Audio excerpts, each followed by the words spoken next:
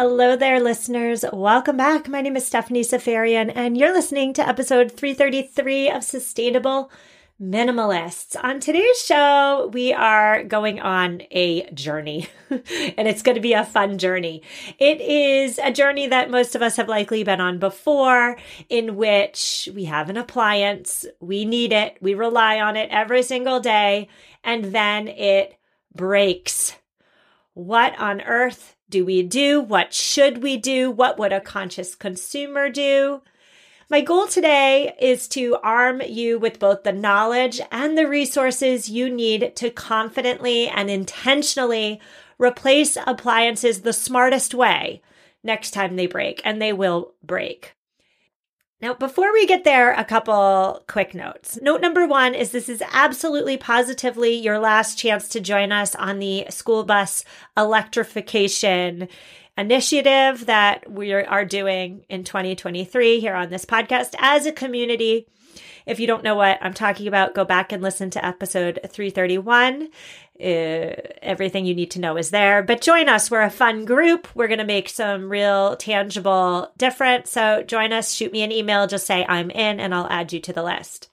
Second piece of housekeeping is that, oh my goodness, in the last 3 weeks of this show, I have gotten more hate lobbed at me than in the past 5 years of doing this show. Since the inception. So 3 weeks more hate than 5 years. Somebody's mad at me because there was an Old Navy ad at the end of a show. Yes, I apologized profusely for that. That shouldn't be there. I've contacted the podcast hosting provider to get them off of my show. Somebody else is mad that I literally just mentioned politics. Oh my goodness. Somebody else is mad because they disagree with my opinion. So not everybody's mad at me. It sometimes feels that way. Just 3 people are mad at me, but 3 people in 3 weeks, holy moly. That's fine. I'll take it.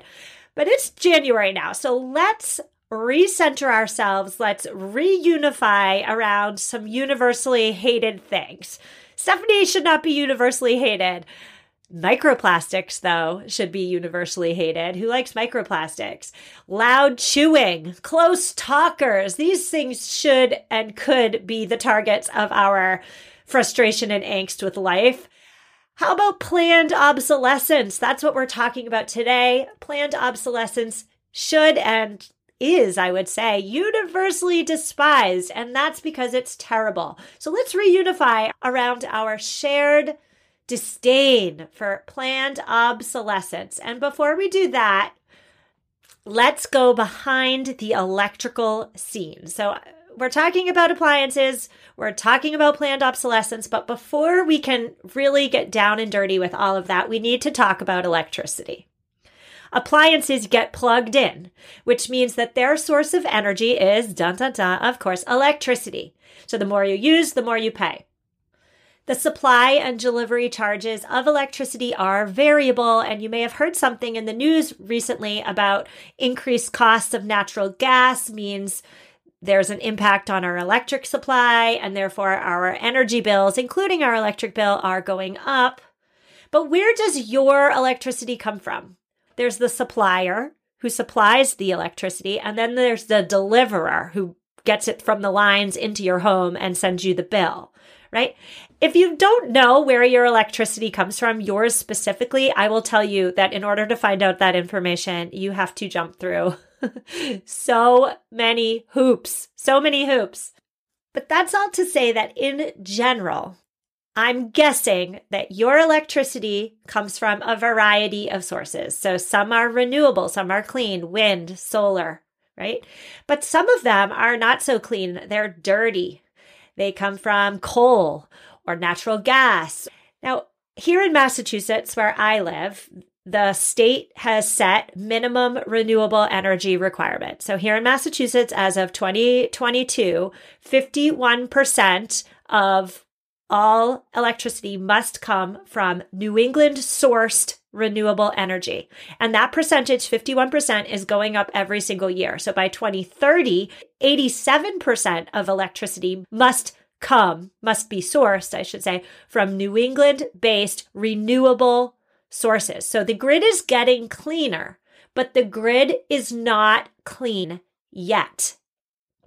And so when we're looking to buy electronics and appliances, these big bulky things that demand a lot of electricity because we're plugging them into the wall, it makes sense then for us to do two things. Number one, purchase appliances that are energy efficient so they're not wasting electricity.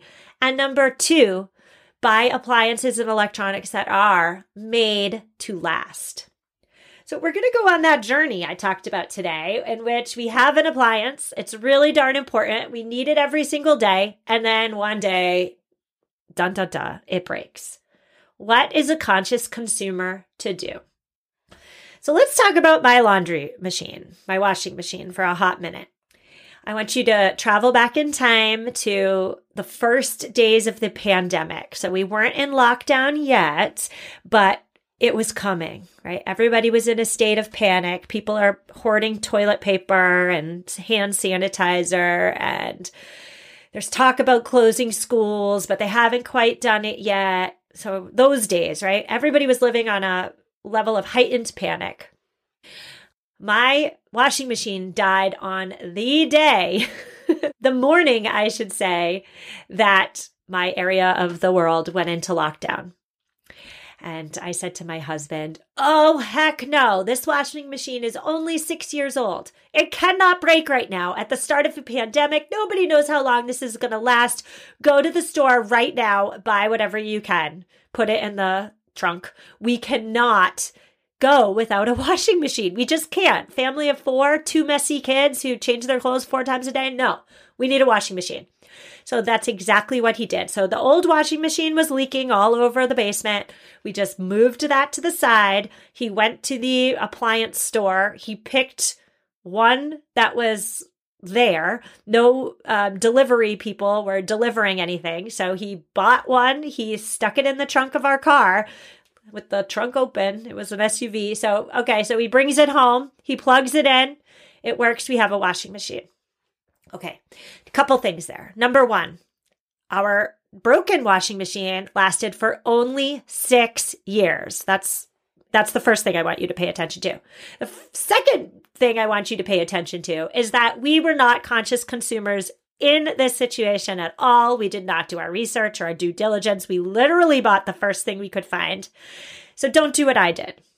Hopefully your washing machine doesn't break on day one of a pandemic. But I'm going to be referring to my washing machine throughout the show. So that's the story. And now when we talk about how long appliances are supposed to last, it's really hard to say. And that's because of planned obsolescence. Planned obsolescence is something we talk about often on this show, but just so we're all on the same page, planned obsolescence is a policy of producing appliances and electronics generally that either become obsolete or break prematurely. Some examples of planned obsolescence, the biggest examples include using poorly made parts within the washing machine or within the refrigerator so that the appliance breaks sooner, or even better for the company, right after the warranty ends, right? It could be not providing an instruction booklet. So you just buy a new vacuum. You think, I don't need the instruction booklet. Who cares that they didn't pack one in this box? You just turn it on and vacuum. So easy. But there is important information in that instruction booklet, like how to keep your new vacuum cleaner working. And there's no instruction booklet. Do you really want to spend up to 30 minutes online trying to find the exact instruction booklet for your vacuum cleaner and then print it out, et cetera, et cetera? That's planned obsolescence. Planned obsolescence is limited warranties. So your product that you just paid good money for, let's go ahead and continue on with the vacuum cleaner example. You buy a vacuum cleaner for 365 days, it is covered by a warranty. And then on day 368, because of course the company knows how long that warranty should be, on day 368, one of the little plastic parts inside the vacuum snaps off and breaks, and now your vacuum no longer sucks. Like literally sucks up dirt. It sucks that your vacuum no longer sucks. That's planned obsolescence right there. And so again, when we talk about how long things are supposed to last, We're more talking about how long they generally last in 2023. Central AC usually lasts about 15 years, dishwashers 9-ish years, microwaves 9 years, refrigerators last an average of 13 years, washing machines last an average of 10 years. So I don't know what was going on with my 6-year-old and then dying washing machine. Dryers are 13 years. And so again, I really want to drive home the point that it's really difficult to estimate the lifespan of an appliance because the production of individual components within these big bulky appliances are often outsourced to third-party manufacturers, and more of these parts, these pieces, are made of plastic. 30 years ago, that was not the case. 30 years ago, the parts inside were metal. That made the lifespan of those appliances longer. It's my mom, she has appliances that she registered for at her wedding in 1975. She gave me her coffee grinder. She registered and received it as a wedding gift. She no longer grinds coffee, but I do. She gave me her coffee grinder. It is so wonderfully 1970s. I love everything about it, and it still works. Do you think a coffee grinder made in, 2005 is working as well as the one made in 1975? I don't know. I do know that I got a coffee grinder for my wedding in 2011 and it broke. And that's why I'm using my mom's. Okay, so you got something. It breaks. What do you do? Well, let's slow down the process. Let's not immediately buy. Let's not immediately send our husband or our partner out to the store to buy whatever on the showroom floor like I did with the washing machine. I own it. First, try and fix it if time, funds, mental space allows. If you are handy and you feel up to the challenge, there is a DIY fix-it-yourself YouTube video for just about anything. There are WikiHow pages for fixing things. So if you feel up to the challenge away. I should say, when you learn how to fix stuff yourself, you're teaching yourself an important life skill. Self-sufficiency, right? I do not have that skill. Maybe I should work on it in 2023. But if you can't fix it yourself, try to get the help you need from somebody else. Of course, you're going to contact the brand. You're going to see, if your appliance is still under warranty. If it is, get it fixed. If it's not, inquire about how much it's going to cost to get fixed. Of course. If that's not an option that's available to you, does anybody in your community have the skills that you need? Maybe you can even learn from them. How about a repair cafe? My town senior center does repair cafes. So you bring something that's broken and the beloved seniors who are really good with fixing things will do their best to fix it for you. I have linked in this episode's show notes to the repair cafe movement. There are repair cafes all over the world. You can click on your location and see where the closest one is to you. I should also say too here, if you have a local Buy Nothing group, perhaps you can ask somebody to give you the gift of their time in repairing an item. Just see what comes up. You have nothing to lose. Maybe somebody can help you. Maybe they can't, but at least you've checked off all the due diligence boxes. So, okay, you've done your due diligence. No, you can't fix it. Nobody wants to help you. What do? Well, you've got to first make sure you're responsibly recycling or discarding of the old appliances. For refrigerators, freezers, and air conditioners, you must hire a professional to remove the refrigerant from the appliance before recycling it. The technician must be, and I quote, Section 608 certified. I should say that under normal circumstances, not a pandemic, if you need to replace your refrigerator or your freezer or your air conditioner, the technician who is coming to install or deliver the new one is likely certified and will take away the old one and properly dispose of it for you. But for the rest of it, for the stuff that doesn't have refrigerant, for the stuff that nobody's coming to haul away for you, I suggest first contacting your local waste management authority to find out where in your location you should bring this stuff. The EPA, the Environmental Protection Agency, has a responsible appliance disposal program. I've linked to it in the show notes. So you're probably wondering what happened to my leaky washing machine that we just stuck in the corner of the basement. Somebody didn't deliver the new one. So what did we do at the old one? Well, it sat there for a good year and a half, I would say. It just sat in the corner staring at me, taunting me. It wasn't very minimalist of me to just leave it there, but I didn't want to put it on the curb to be sent to the landfill. I wanted somebody to do something with it. It was 6 years old and it just didn't feel right to me that, just because I didn't have the skills to repair this thing meant that it needed to go sit in a trash heap somewhere. That didn't feel right to me. So what did I do? I gave it away for free. I posted it on, I believe it was Craigslist. A very nice gentleman came. I don't know what he was going to do with it. I think he was going to strip it for parts, but he came and he took it off my hands for free. I have good faith that this man did something good with my broken washing machine. Okay, so while reusing and repurposing old stuff is generally a good thing, that logic does not apply for refrigerators and air conditioners and freezers because of the refrigerant problem. These items tend to contain toxins and pollutants, and so there are times when it does make the most environmental sense to replace certain appliances before they break. So if you have a refrigerator or a freezer made before 1995, it typically has chlorofluorocarbon inside, which is an ozone-depleting substance. It's also a potent greenhouse gas. Refrigerators and freezers made before 2005 may also be insulated with foam that contains ozone-depleting chemicals and, again, greenhouse gases. And appliances made before 1979, so they last. They're really great. They last, right?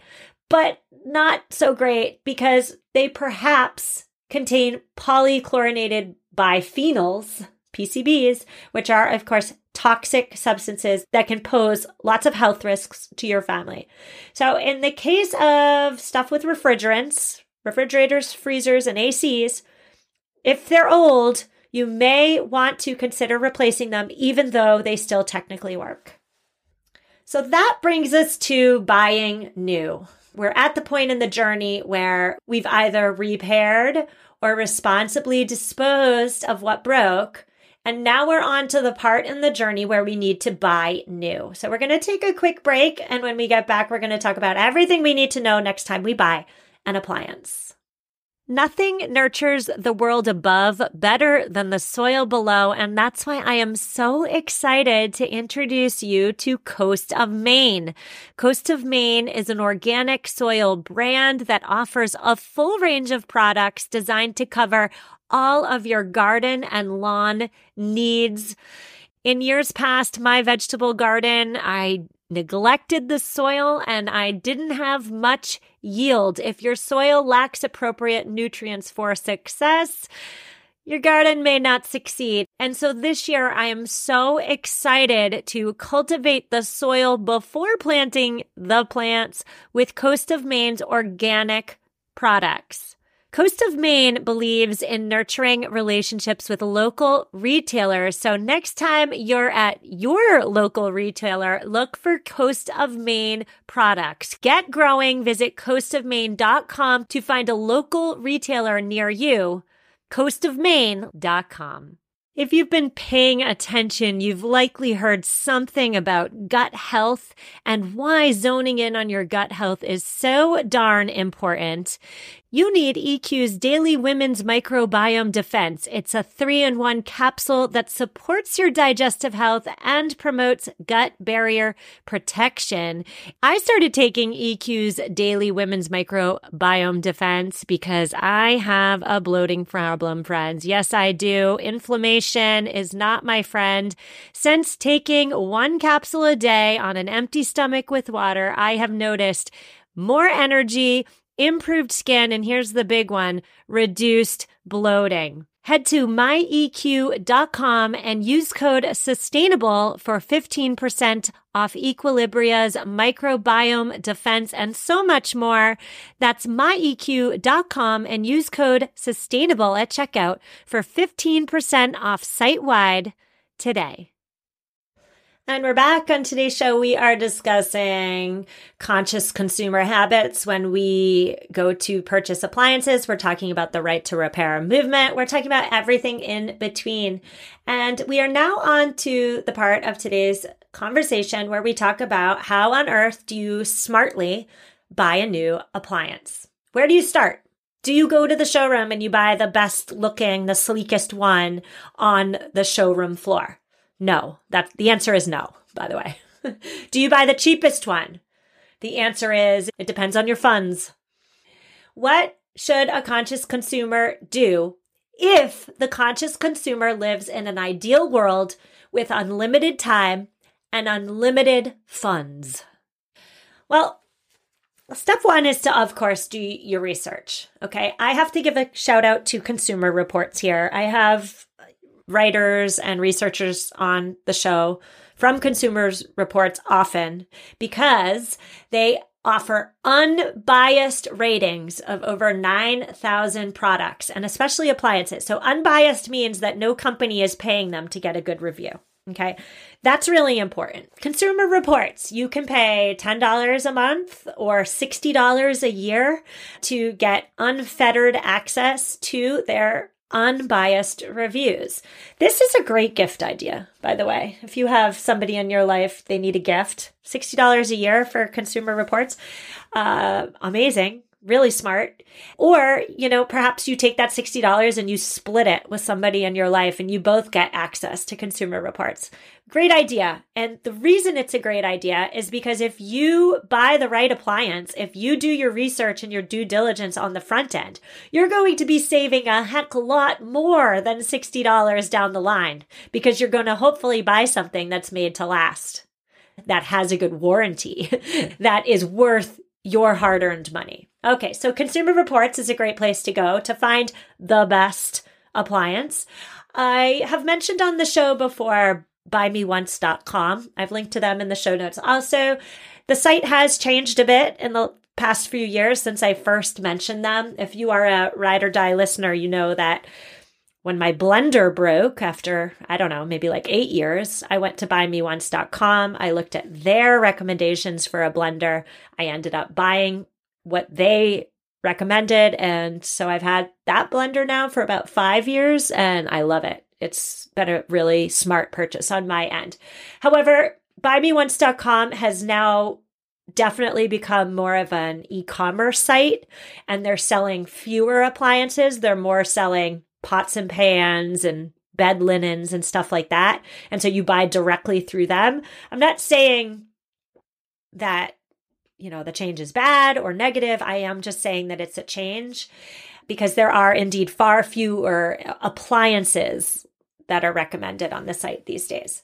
So those are two sites that you could go to start doing your due diligence. There are many sites. Then what else are you going to do? When you're in the store, when you're actually perusing, you are going to do what conscious consumers are trained to do, and that's to look for those third-party labels, those certifications.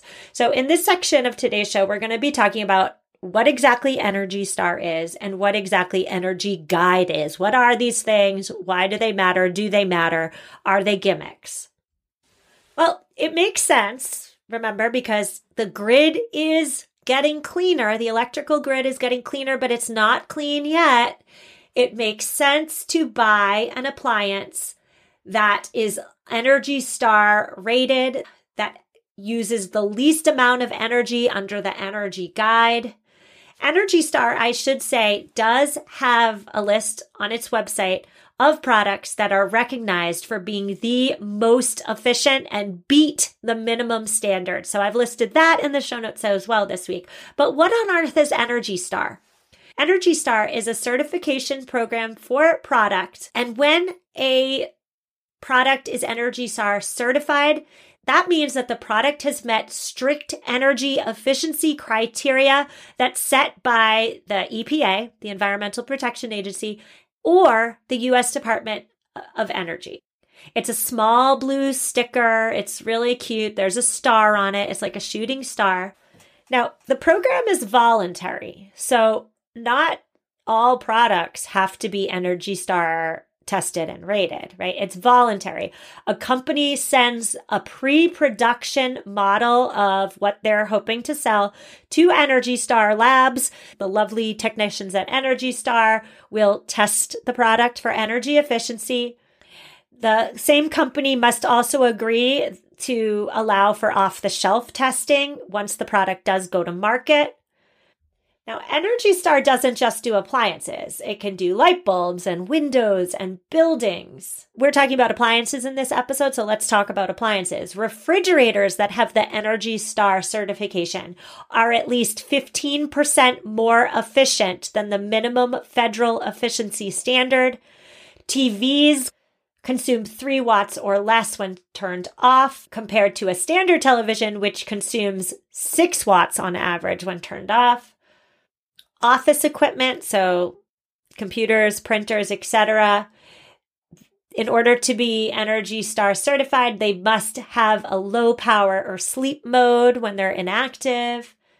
And so it's important for me to really just be clear in saying that when you purchase an Energy Star certified appliance, that can save you money in the long term because, number one, lower energy bills.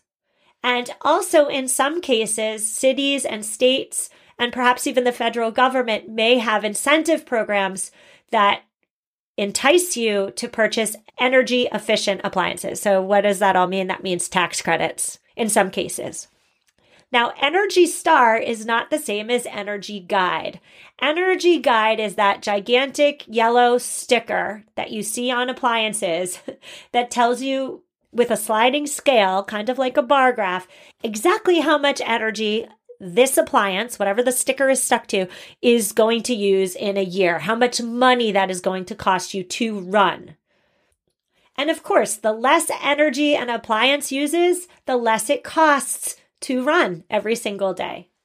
So the Energy Guide label provides an estimate as to how much electricity the appliance will use annually. It also gives an estimate as to how much money it's going to cost to put electricity into the appliance to run. Although, again, that is an estimate because remember, electricity rates are variable. The Federal Trade Commission here in the United States requires that these labels are placed on certain appliances, dishwashers, refrigerators, freezers, washing machines, HVAC equipment. And so just because you see the Energy Guide, the big yellow sticker, that does not mean it's positively rated. Okay, that's important. Energy Star, if you see that, it means it's positively rated. But if you see just the big yellow Energy Guide sticker, that says nothing about whether it is energy efficient. So just to recap, we are going to buy new. We are going to, number one, do your research from home. Don't do your research on the showroom floor. Do your research from home. The internet is your friend. Go to any reputable site. Then, once you get some sort of idea as to the direction your journey is going to take, then you go to the showroom and you double check for an Energy Star logo, third-party certification, and you are also going to read the Energy Guide. Okay, that should set you up for appliance purchasing success. We are going to take our second break today because this is a really long show. And when we come back, I'm excited to answer listener Kara's question about where exactly the right to repair movement stands today in the U.S. legislature. So we'll get there after a quick ad break. And we are back. We are on to part 3 of today's show where we are discussing the right to repair legislation. Where are we at? Listener Kara wrote to me and she's asked if I could please do an episode on the maintenance and repair of appliances. She would like me specifically to cover topics such as the Repair Cafe movement and right to repair legislation, as well as things we should all be doing to help our appliances run more efficiently and last longer. Okay, so let's take part 1 of Kara's question, which is Repair Cafe. I mentioned it earlier in the show, But let's really parse that out. A repair cafe is a free meeting location where you will find the tools and materials and the help that you need to repair what's broken. Repair cafes started in Amsterdam in 2009, and since then, over 2,500 repair cafes have opened worldwide. Again, I listed the map in the show notes so you can find one near you.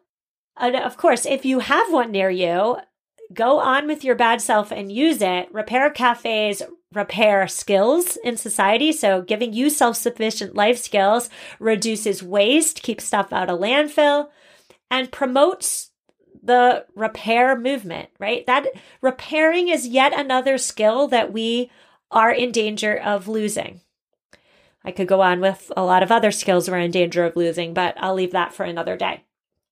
Repair Cafe's website, so if you don't have one near you, like a physical location, the website has thousands of repair guides, which provide the instructions on how to do a variety of tasks. So check that out if you have something that's broken.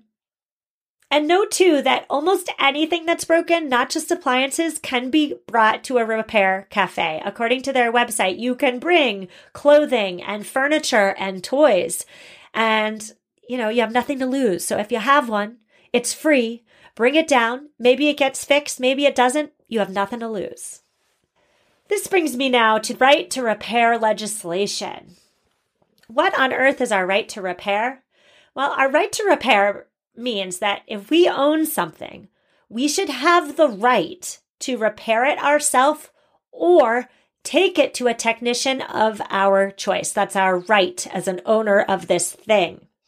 In the European Union and France specifically, so our neighbors across the pond, they are doing right to repair correctly. In the EU, manufacturers of lighting, washing machines, dishwashers, and refrigerators are required to supply spare parts for their machines for up to 10 years. Wow. I wish we had that here in the US, right? In France, they take it a step further. France requires manufacturers of certain electronics to let consumers know how repairable their products are based on what they call a repairability index. So can you imagine going to buy your new phone? Your phone breaks, you go to the store, and there's a repairability index, which tells you how hard or how easy it is to repair the phone when it inevitably breaks. That sounds lovely, right? Now, what's going on here in the United States? Well, the Repair Association, which is a right to repair advocacy group, believes manuals should be available, software licenses shouldn't be limited, parts and tools should be available for people who want to repair, unlocking of items should be legalized so that we can install our own custom software, and devices should be designed in a way as to make repair possible. So that's what the Repair Association advocates for, but is it happening? The answer, sadly, is no. If you go to the Repair Association's website, which I did, and I highly suggest you do it as well, they have a map of the 50 states, and it's color-coded, right? You can click on your state or just visually see the states that have passed right to repair legislation, the states that have an active bill in their state legislature right now, and the states that have had one in the past that failed, and then states that have never had a bill anywhere ever. So, in terms of states that have right to repair bills passed, there's only 2 of them. And I'm looking at you, Colorado, and I'm looking at you, New York. New York has a bill that has currently passed in the state Senate, but it only covers digital electronic equipment. And in Colorado, they also have a law passed, but it only covers the right to repair wheelchairs. Then the next is the red state. So the states that have an active right to repair bill. There's maybe, 15 of them. Massachusetts, my state, is one of them. There is a bill currently up for a vote in my state. However, it's important to mention here that although 20-ish states, my state included, does have active legislation introduced, Many companies do, of course, surprise to no one, lobby against right to repair legislation. They argue that if independent contractors are allowed to make repairs on their products, there are supposed security risks associated with that. However, there's little to no evidence that that is indeed true. And of course, right, it does not take a genius to realize that companies don't want their products repaired. They want them broken so that we go to the store and we become repeat customers and we give them more of our money. So here in the US, we are far behind Europe in this regard. Under pressure from tech companies and equipment manufacturers, lots of state bills with regard to right to repair have not been passed and do not get passed. Now, if you want to join the movement, you can do so at repair.org. I will link to that in the show notes as well. You just, give them your information. You join their free mailing list. You can unsubscribe at any time. They give you the resources you need to contact your elected officials so that they hopefully pass these right to repair bills through. Because when these right to repair bills do get passed, that's more power, more freedom for you, the consumer. And so I would be remiss today if we didn't quickly cover caring for your current appliances to extend their lives, right? None of this is revolutionary. Let me say that at the outset. Think of it less as revolutionary tips and more as friendly reminders. Because again, how often do we all religiously do this stuff, right? When it comes to any appliance or any electronic, make sure you're reading the manufacturer's instruction booklet. There's important information there, not just about how to work the thing, but how to take care of it. So make sure you have that instruction booklet. Make sure you read it at least once. If it doesn't come in the box, do that 20-minute searching online, find it, read it, etc. For refrigerators and freezers, vacuum the unit's compressor coils at least twice a year, more than twice a year if you have pets that shed. If they get overly dirty or dusty, it is difficult for the appliance, the refrigerator, the freezer, to stay cool, and that will lead to early breakage. Check the rubber gasket on the fridge or freezer door, and if there's lots of crumbs, the seal is compromised, which means air leaks out. And then finally, if you have a fridge that's not built into the wall, position it so that it's at least 1 inch away from the wall. That will give it the room it needs to cool properly. So the coils in the back, they can cool. For your microwave, clean it. If there's too much dirt caked down the inside of the microwave, that will lead to electrical sparking, which nobody wants ever, right? You can clean your microwave slightly easier by placing a container of water inside, microwaving it for a little while, maybe 2 minutes, maybe 3 minutes. The steam will accumulate in the microwave. Then you can wipe it down inside. For stoves and ovens and ranges, keep the surface clean. Use the self-cleaning function on your oven. Do it more than once every 5 years, right? Do it fairly often. When it gets gross, self-clean. Clean the vent hood filter because that often does build up with grease and oil. For your dishwasher, you do have to do some pre-rinsing, all right? I know, we don't want to waste water. So find what works for you between not rinsing at all and having tons of food debris clogging the inside of your dishwasher and washing too much and just wasting water and wasting your time by pre-cleaning. There is a happy middle there, and find it for you. When it comes to dishwasher maintenance, you do not want tons of food clogging up the drain in there. Absolutely not. If you have a filter on your dishwasher, make sure you're cleaning it out regularly.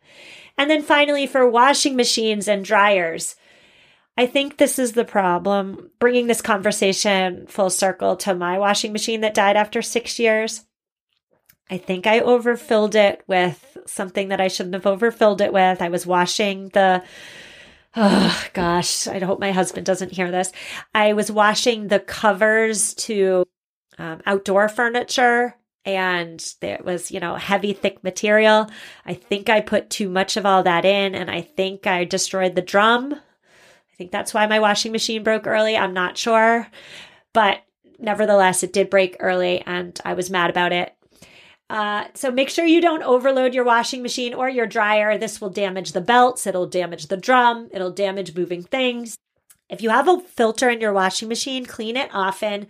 Definitely clean out your dryer vent, not only for maintenance of the dryer, but also so you don't get a house fire. I just learned the other day, the number one cause of house fires is unclean dryer vents. Oh my goodness, just clean it. Just do it. Sometimes clean out the tube too, the big metal tube that vents outside. Get your vacuum out. Clean that out as well. And finally, if your dryer is not drying like it used to, remove the filter, clean it with warm water and a tiny little bit of soap. Even if your filter looks clean to your eyes, there may be a nearly invisible layer of lint buildup, which is preventing the dryer from functioning properly. So keep your stuff clean, keep your stuff maintenanced, and remember the final word for today's episode, which is that at the end of the day, we can all only do the best we can. We can all only at the end of the day, honor our best intentions. Don't take the weight of the world on your own shoulders. The manufacturers that put goods into the marketplace that are made to break, that are made with cheap parts, and don't have any plan for recovering this cheaply made stuff, they're to blame at the end of the day, and they're the ones that should be feeling the guilt, not you and I. So we do what's in our power. We do what we can. We advocate for right to repair legislation via repair.org. We take care of the stuff we have. We make conscious purchasing decisions when we need to buy new, and we make sure that the stuff that breaks is responsibly discarded to the best of our ability. That's all we can do at the end of the day. So much information in this episode. I am really tired of talking and I need some water. I am going to say goodbye. I will see you on Tuesday, where in honor of Veganuary, we are discussing the ins and outs of raising plant-based kids. I will see you then. Reach out if you need me. I hope we're all unified now, and take care.